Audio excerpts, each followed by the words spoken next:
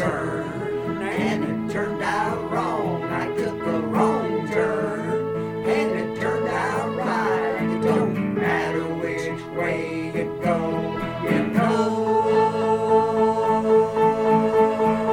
as long as you're going with God. Hi out there in Radio Land.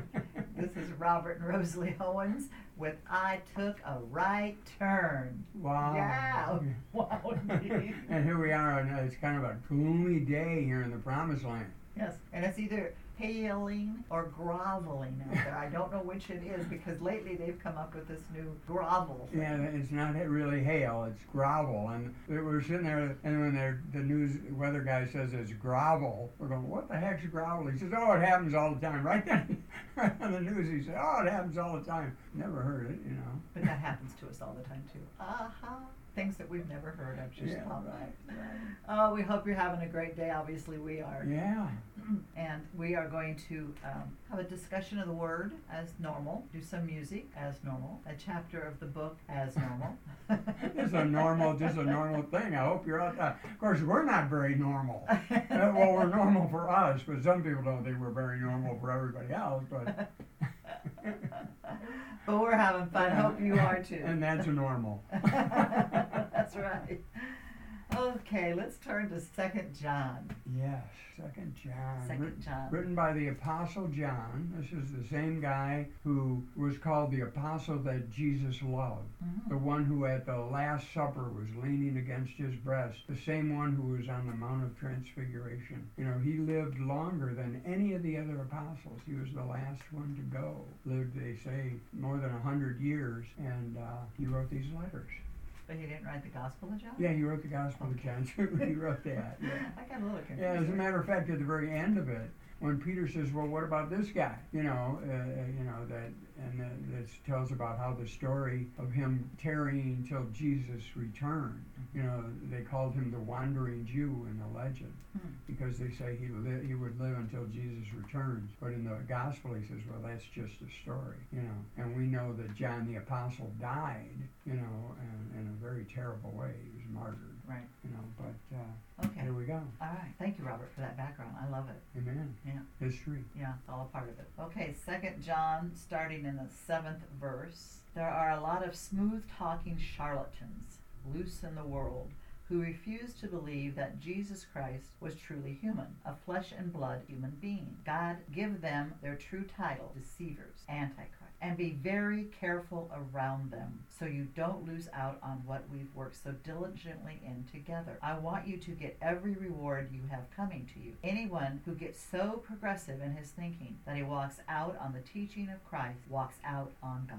But whoever stays with the teaching stays faithful in both the Father and the Son. Wow. Now this is talking about a heresy that was very common in the first century of people who were saying that Jesus was just a spirit. Right. You know, that he wasn't bodily here. And others would say, well, he was bodily here, but he really wasn't a spirit, or that he just died on the body on the cross, but his spirit couldn't die. And there's a whole bunch of heresies and things going back and forth on that. The apostles are solid and clear all the way down. He's spirit and man. Mm-hmm. And that both died on. And today, think about it ourselves. We were in one church, we don't want to mention it, but we were very active in the church. And we one of the ministers of the church started teaching about that, oh, well, you don't have to believe in a physical resurrection or anything like that. We're not talking about a physical person back there named Jesus. We're talking about the Christ experience. And that anyone can have the Christ experience and become a Christ. You know, this is what was being taught in the church that we attended. Right. We stopped attending that church. You know, but Jesus was a real person, and he died on the cross for me and you. Right, and you know what is really powerful, I think, is that when it talks about this, people who are making these, you know, divisions between Jesus and the Spirit and Jesus and the body, and, you know, call them what they are. They're deceivers. Mm-hmm. They're antichrist, you know, and people wander around, especially people who are, exceptionally focused on the end time. Will walk around saying, well, the antichrist, you know, Saddam Hussein, Hitler was the antichrist. Now Putin's the antichrist, you know, all these different antichrists, you know, and all through history, Christians have pointed to different people, Napoleon, you know, Genghis Khan. Well, I think this scripture clearly states that there isn't just one antichrist. No. No, because if they're give them their true title, deceiver, antichrist. It's plural. There, right? Okay. Isn't it? I don't know what you're talking about. Give them their, T-H-E-I-R. Doesn't that refer to more than one person? Give them. That's more than one person. Well, it was to us. Yeah. Not today. Yeah, who knows? They didn't. Well, come on. If it's good, English is good enough for St. Paul. I don't know where that comes from, but, you know, looking at all this, you know, be careful around them. That's the cautionary thing. That's the thing we need to really be careful of. I think we need to take time in life to discern the people around us, to discern the things they say, the things that they believe. Right. Because we do have to guard ourselves. We have to guard our... Well, you know, it's interesting in Luke 6, Jesus uses a proverb and he says, can a blind man lead a blind man? Won't they both end up in a ditch? And he says, and the master, the apprentice doesn't lecture the master. He says what this is all about is be careful who you choose as your teacher. Absolutely. You know, and look what it says here. It starts out, there's a lot of smooth-talking charlatans loose in the world. Man, I tell you, it was true in the first century and it's true today. I think they've grown exponentially in number. Right. Well, there's more people in the world. Yes. There's more, you know, and when you think of some of the things that we've heard people teach over the years, and we've heard people preach over the years, and seen people follow. I mean, I remember watching this group of people that I knew once in Indiana that were just the strongest, most beautiful Christians that I ever saw. And over a period of several years, I watched them grow more and more. You know, they were the only people who had the truth, and they were the only ones who were right, and everybody else was wrong, and they were the only ones who were Christians and all this. And when I finally quit associating with them, they were stockpiling guns and food in the basement of their church and getting ready to defend themselves against the conquering horde. You know, I mean, and everybody just became so into it. You know, it's like Jim Jones started out as a great gospel preacher with a wonderful church and turned into Jonestown. So you would call him an antichrist? I guess you could. That's what John seems like he would call him. Yeah, it does. You know, and we just have to, how much of that, I mean, on TV, on radio, everywhere, you know, and we just have to be careful. And we're not saying that, you know, we're the only ones with the truth. You know, let the Lord speak to you and discern what he's saying to you through his scriptures. If you can believe that God wrote the scriptures through these men. The Holy Spirit moved on them to write. And if you can believe this is a living word and that there is God's Spirit in the word and that his Spirit dwells in you, you can believe that his Spirit dwelling in you can commune with his Spirit in these words, and you can come to the truth. God will say nothing ever that contradicts what he says. Amen. And his totality of his word is love people, do good to others. Amen. And remember, Jesus is the one and only way. Yeah. Praise God. Hallelujah. Amen. Well, I guess we're going to move on to a song. Okay. Yeah. And the song that we're going to do for you today is called Jesus Would Have Gone to the Cross. We hope you enjoy it.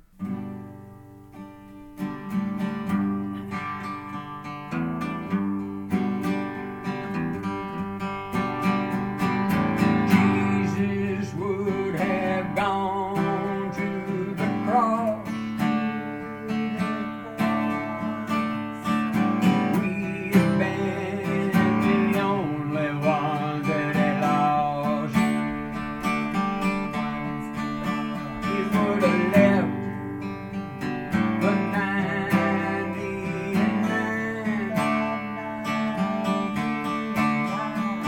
to seek us out every single time.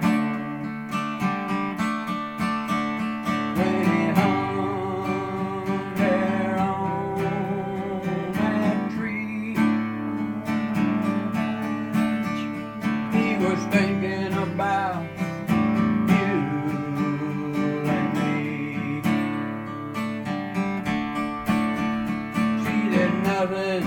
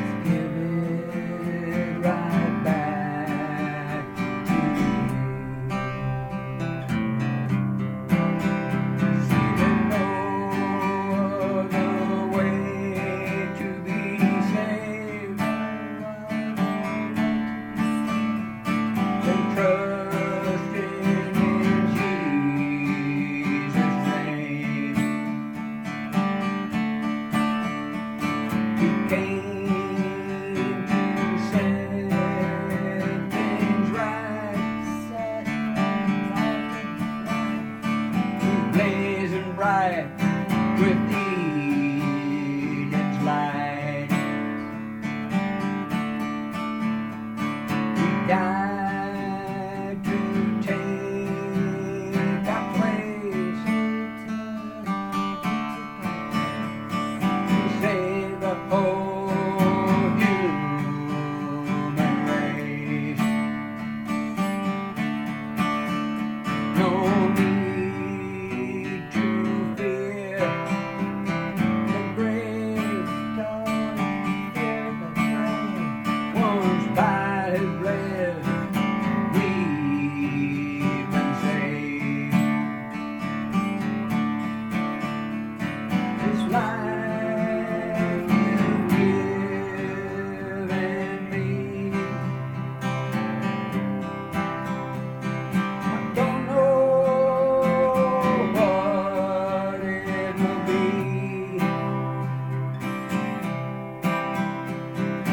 Jesus, all I wanna do is give it right back to you.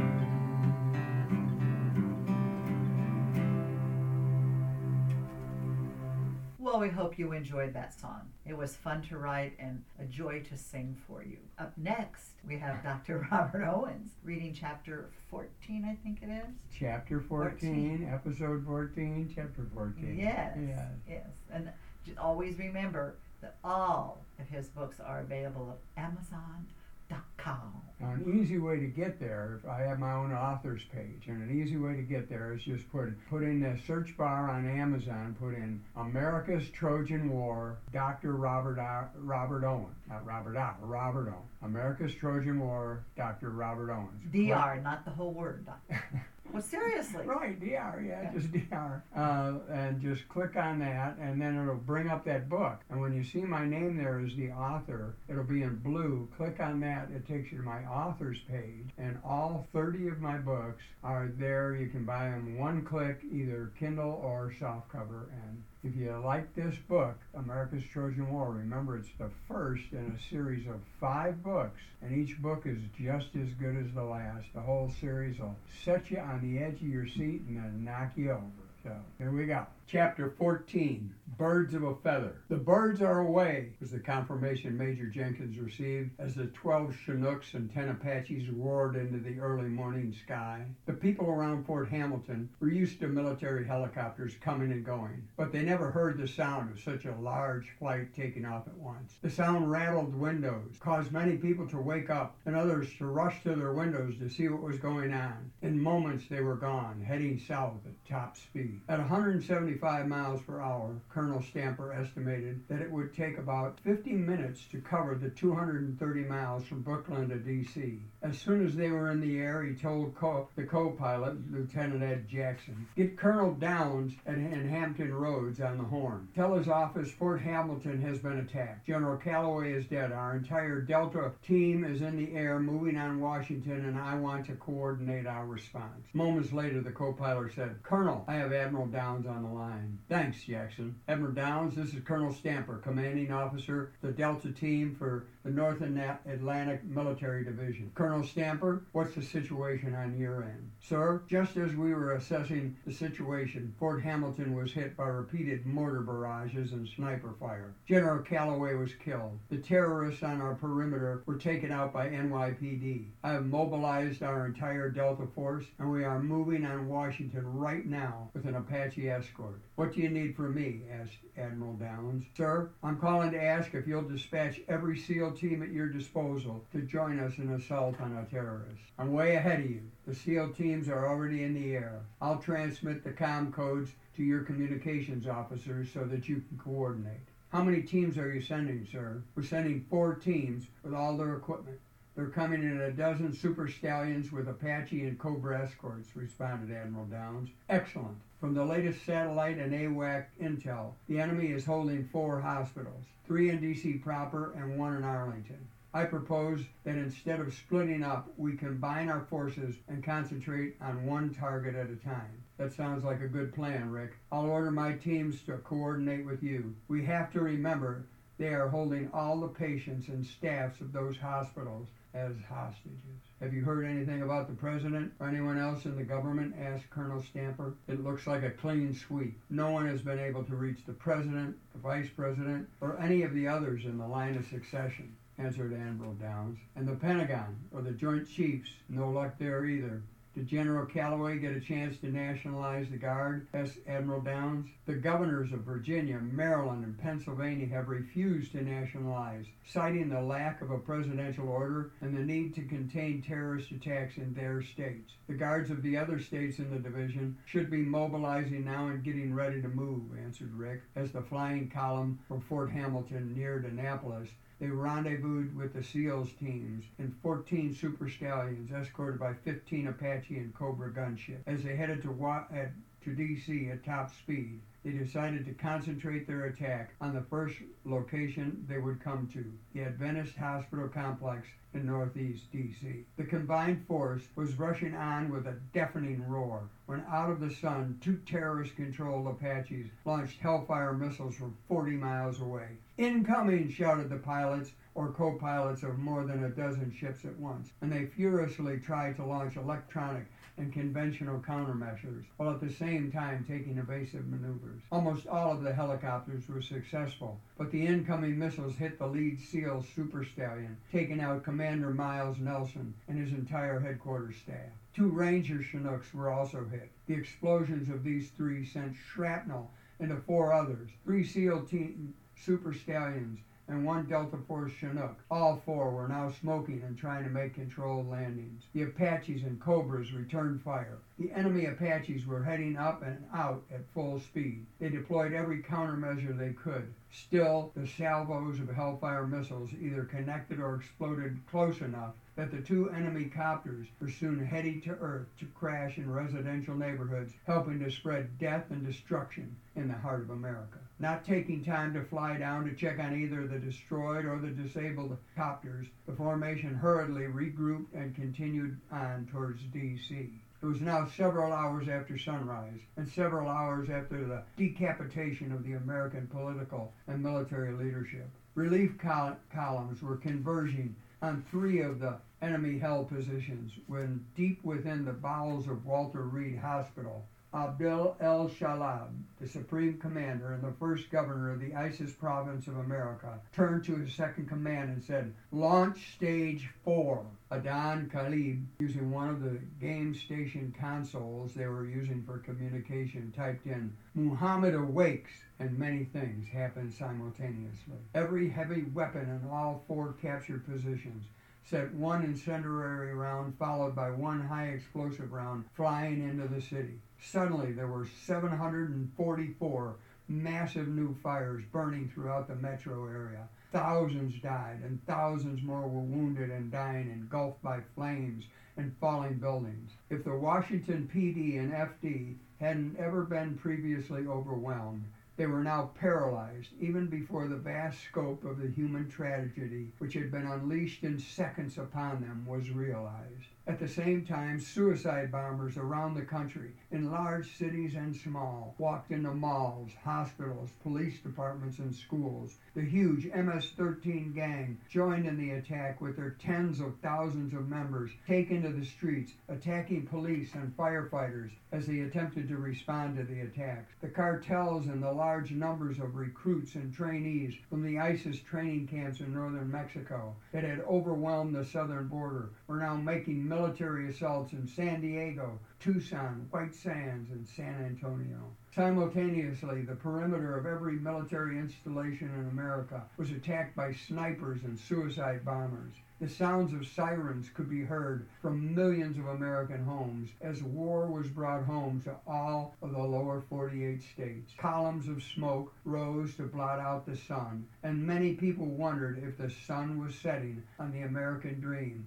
as a nightmare from the depths of hell unfolded in their lives. Back in Washington, Adan followed the reports on his game station console, soon turned to Abdel al-Shalab and said, "The streets of America are running red with the blood of the unbelievers. Their women and their children wail as they have made ours wail. Good news. Now we must await the assault that will allow us all to find joy in martyrdom. Now is the time to live a life of glorious death for the Caliph and the praise of God." Shouts of Allah Akbar, Allah Akbar filled the makeshift headquarters as everyone present knew that the assault upon America had just peaked, and from here on out it would be a matter of inflicting as much pain, death, and destruction on the Americans while they marched into history as the greatest suicide attack of all time. Adan, tell the men, today we die for the Caliph and for Allah, Abdal said.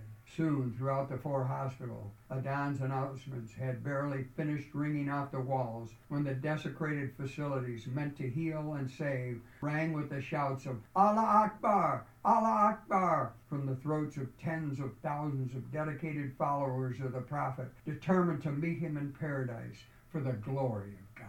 Wow, that was exciting. And guess what, guys? It even gets more exciting.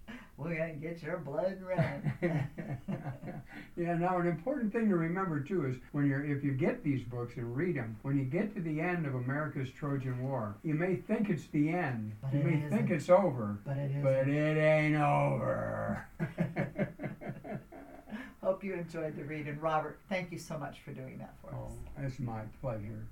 And hope you enjoyed the episode, and we'll look forward to being with you again very soon. Have a great day. God bless. Bye-bye. Bye-bye. I took a